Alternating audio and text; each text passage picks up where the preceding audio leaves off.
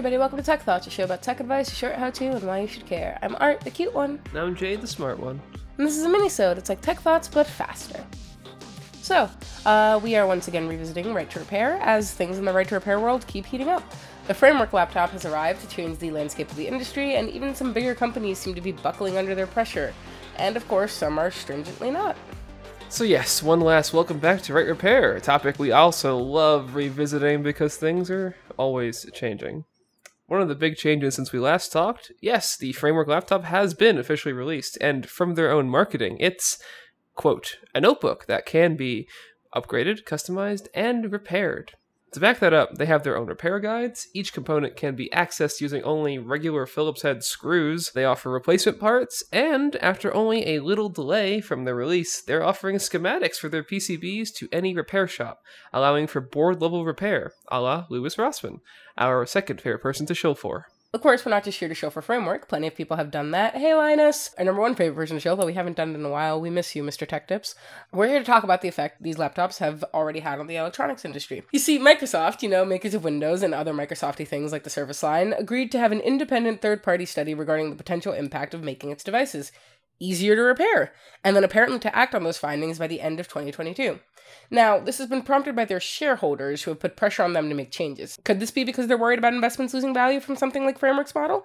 Maybe. It's speculation, but interesting.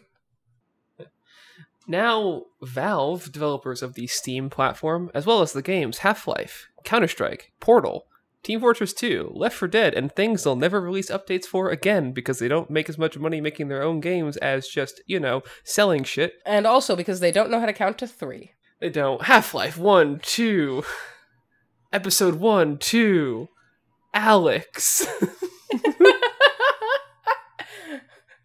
I love how Half-Life games started using hurricane naming schemes before they hit the number 3. It's one of the characters, but I too am excited for Portal Alex. Anyway, they've been doing their own thing regarding hardware. See the Valve Index VR headset. They have also gotten ahead on Right to Repair with their new Steam Deck handheld computer and gaming device. To this end, they posted their own teardown video that shows you how to take the thing apart. Of course, while also warning you that it might be a bad idea. And despite telling you that you shouldn't open it, they've hinted and said teardown video that they will have replacement parts available. So, honestly, nice job, Valve. Keep it up.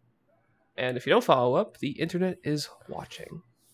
On the other side of the fence, Apple, oh, come on, you saw this coming, also, they're disappointing me as always, has been following their usual not giving a shit about the industry at large, or consumers. With the release of the iPhone 13, Apple has integrated their cameras and, well, the Face ID sensors into the screen.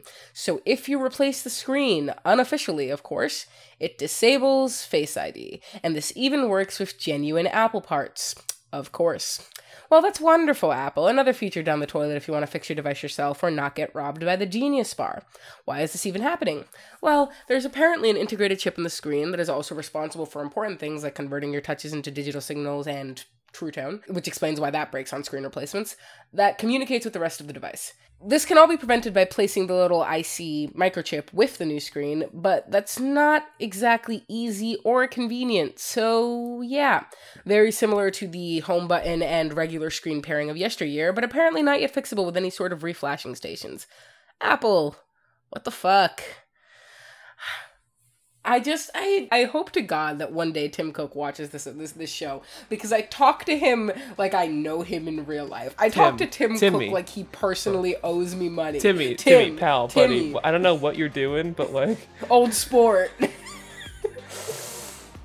Well, Timmy, old sport, I think we're gonna have to take away your pay unless you can fix this bullshit. That's the best I can do for a Gatsby. Go on. And if you want to see any more Bad Gatsby and other impressions, you can check out our after show. We don't really usually do those there, but honestly, who knows what comes up? Who knows what comes out of our mouths? At some point, we yelled about the Pope. At some point, we Googled the salary of the Pope live on the after show. So you know what? Anything goes. The Pope doesn't make any money. That's actually what we discovered. Anyway, so yeah, anything goes. Our after show is live on our Instagram at Tech Thoughts Podcast every Friday at 6:30 p.m. ET. And yes, this is me doing the after show plugs that I don't do at the beginning of the episodes because this is a mini-sode. You can also check out our website, which is, Jade? techthoughts.gay, like Gay, not gay, gay-ae. K-A-E, yep, beautiful. And with that, that's another mini-sode complete. Bye-bye. No!